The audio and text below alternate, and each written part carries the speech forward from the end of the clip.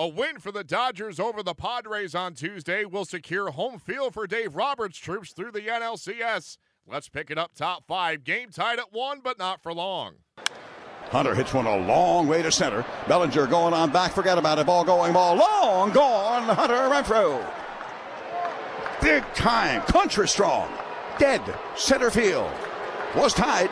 No more. He's rounding third. And 90 feet from now, Padres will take a 2-1 lead here in this fifth inning in Los Angeles. You hate to see it happen that way, but it's going to happen. Turner off second. Bellinger first. Slow guys in case it matters. 3-2. They're running high fly ball. Deep right field. That's fair. It's gone. That's fair. It's gone. Yes, Monty, you've been doing that to my boys since they got rid of you, so to speak.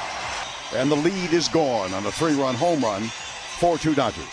Fields kicks the leg, comes home, and a hard hit liner right up the middle. That's going to be a base hit. Will they run on Bellinger? Yes. Myers rounding third. Here comes the throw. It is good, and he is out.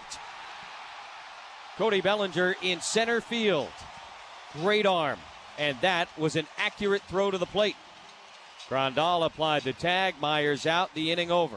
RBI single his last at bat, and now Seager lifts one in the air, right center field. They had him shifted the other way. Margot's not going to get there, and this one is gone. A 3-run homer by Corey Seager. Got it just over the fence to the right of straightaway center field. His 21st of the year. The Dodgers' second of the inning. Their third of the game. And LA has broken it open here, 9-2 in the seventh. The Padres hung tough with the Dodgers through the middle innings of Tuesday's game until LA broke it open late as they sent the Padres to a 9-2 setback. Here is San Diego's skipper, Andy Green.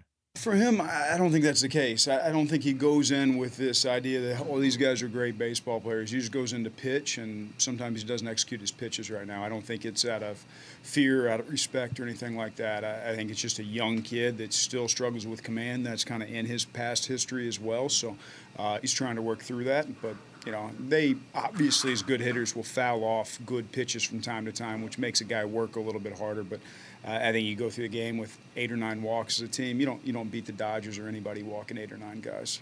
He can hit. He's always hit. I think I've said before, there's a long list of scouts that have always believed in him, and our scouts were happy to pick him up this offseason, give him some opportunity in AAA.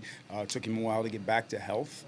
But you can just look at the swing and tell it's going to play. And it's exciting for us to see that. And he'll continue to get some more opportunity through these last 4 days. And he's going to go into the offseason, too, with a lot of work to do and hopefully fighting for a starting job in the big leagues next year.